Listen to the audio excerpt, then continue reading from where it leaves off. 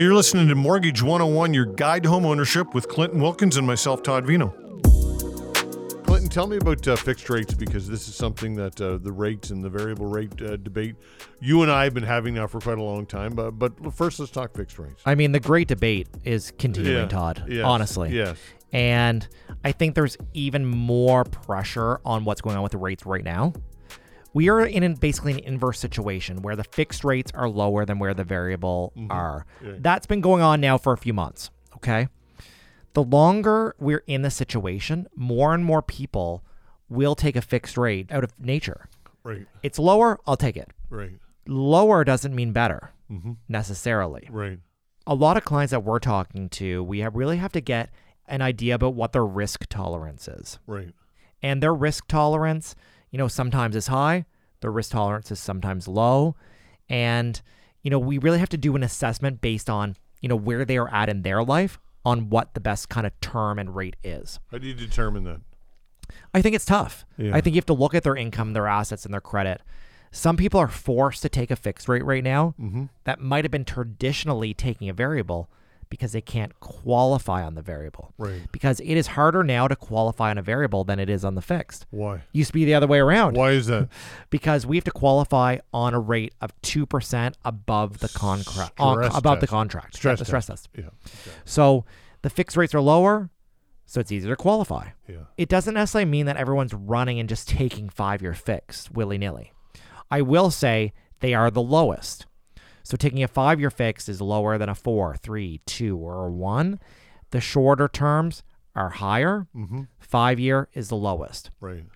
Some people have to take a 5-year because the rate is lower than the shorter terms. They literally don't have any other choice. This is all they can qualify for, and here you go. Right. Okay? There's not really a lot of discussion then. Yeah. But for those borrowers that can qualify on any rate or term, then it really does open up that conversation. If clients are taking a fixed rate, sometimes I'll offer a 3-year. Right. If clients are comfortable. Some people just want to have a longer term just to know what they have. Yeah. They're okay. They understand it's going to cost them some money, but they have the predictability, stability, payment certainty that really is involved with a fixed rate. Right. Right. But 3 years are more popular now than they probably ever have been. We're going to be over the hump by then. Right. Yeah, the rate's high, but they can deal with it for a couple more years. No big deal. We know it's going to be high all year. So 3 years more popular. But the borrowers that are not sure what they're doing, the borrowers that may want to break their mortgage early, the borrowers that are savvy enough to be like, ooh, I'm going to convert it into a fix when the rates go down again. Right. Those borrowers are taking a variable. Yeah. To break the variable, 3 months interest. Right. That's very attractive. It's very and attractive. That penalty will definitely be less than you breaking that fixed when the rates go down. Yeah. Okay. So that's important to know. Right. You can also convert your variable into a fixed rate at any time with no penalty for at least your remaining term. So maybe you ride your variable out for a year or 2 years, then you convert it down the road into a 3-year, 4-year, or 5-year. So when you have a rate you're more comfortable with. Convert, you can then pick a 5-year term at that point? You could. You could go up to a 10-year term with many lenders. So the nice thing about the variable is you say, I'm going to float around until that rate gets to where I want it, that 5-year fixed, and then I'll pull the trigger on the 5-year fixed. 100%. So if you don't like where the fixed is right now, take the variable, perhaps pay a little more if you can afford it with the stress test, and in 3 years when that fixed is down, then you can pull the trigger then. Maybe, Todd, the rates will be down in a year. Right. I think that's what we also need to remember. Yeah. That's where it's really hard to know. We don't have a crystal ball. I believe in a variable. I'm in a variable now. Yeah. Is it costing me more money than if I have a fixed? Yes. But over 5 years, will it be lower? Yes. Yeah. Variable is variable because it goes up and it goes down, but we have a very short-term memory. Right. And I was even looking back at, I've been doing this 17 years. Yeah. I remember when I started in 2006, fresh out of university, I was doing mortgages on a 5-year fixed at 6 1/4.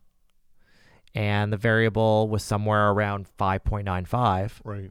Because people were getting like prime minus whatever. And then doesn't the prime rate go down to 2.25%? Wow. And I remember I had mortgages for brothers. I had one in a fixed rate and one was in the variable. The variable, I think, had gone down for them to like 1.35%. And like we still talk about it today. Yeah. One was at 6 1/4. They wanted to do the conservative method. Another one took a slightly lower variable, riskier, but then it paid off. Yeah. Right now, is the variable paying off? No. But will it over the period of your term? Likely yes. But again, we don't know what's going on with the world. Did we think there was going to be a pandemic? Did we think there was going to be, what was going on in Russia and Ukraine? And did we think inflation was going to be a runaway train? I don't know. Right. We didn't think that. Right. What's interesting, we touched on it earlier in our show, what's going on in the U.S. Is that going to bring those bond yields down? Is it going to help with inflation? Is it going to provide that much uncertainty in the marketplace that the cost of borrowing is just going to come down? It might. It's too early for us to know, but obviously we're going to continue watching this every day. Like, we're going to report this. We'll be on with you on, on the radio, and we'll talk about it. It's really interesting, and I think everybody's situation is different. Everybody's risk tolerance is different. And that's why I think us asking these questions, very, very important. And I don't sit in people's households. So you need to know what your finances look like. You need to know your income and your credit and your assets. And can you weather the storm? In many cases, people can.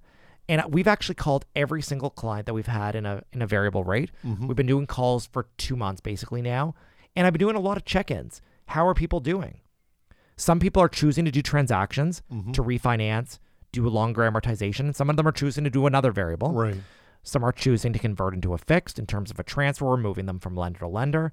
And many customers that are really in these deep discounts at like prime minus 75, 100, 105 below prime, or 110. Sometimes there's even lower rates out there.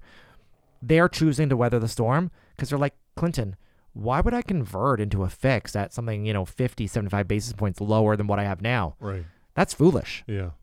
And walk away from my great discount. I'm going to ride out. So if somebody's in the midst of a variable, that they can go to a fixed and renew that to a 5. There's no need for credit checks or any of that stuff. As long as you're with your existing lender, you can just do a conversion. Right. But you need to take a minimum of your remaining term or longer. Yeah. Right. That's the kicker. Right. And typically when lenders do a conversion, they're probably not offering you the biggest discount ever because you're not new anymore. Yeah. They're probably going to give you something closer to that posted rate. So you need to be very educated and savvy to do a conversion. Don't race in and just be like, yes, I'll take whatever you have. Yeah. This is going up. Yeah. Some people did it, and I am fearing in a year or so, they're probably going to be unhappy that they took that 5-year fix. Yeah, right? Absolutely. But when you're in a contract, it is what it is. Yeah. So there's so much to know here. And if people want to know more about what you're doing, or they want to watch some more of us through your social media platforms or whatever it might be, direct everybody to All Things Clinton Wilkins and where they can find more of this kind of content. Yeah, check us out online at teamclinton.ca/radio. Right. It is the resource. We have lots of great content on our website, links to all our social media. We even have a TikTok. Todd and I are on there, little clips of our show. Check us out. And we'd love to hear from you. Send us a note. If you have a question, you don't even need to be a client. Send us a message, and we'll look into it. We'll give you the advice. And, we love home ownership. We love helping people. We love giving it advice. And, thanks for listening. Absolutely. Clinton Wilkins, always a great pleasure, my friend. Thank you so much. Thanks for having me, Todd. That is Clinton Wilkins. I'm Todd Vino. Mortgage 101, your guide to home ownership.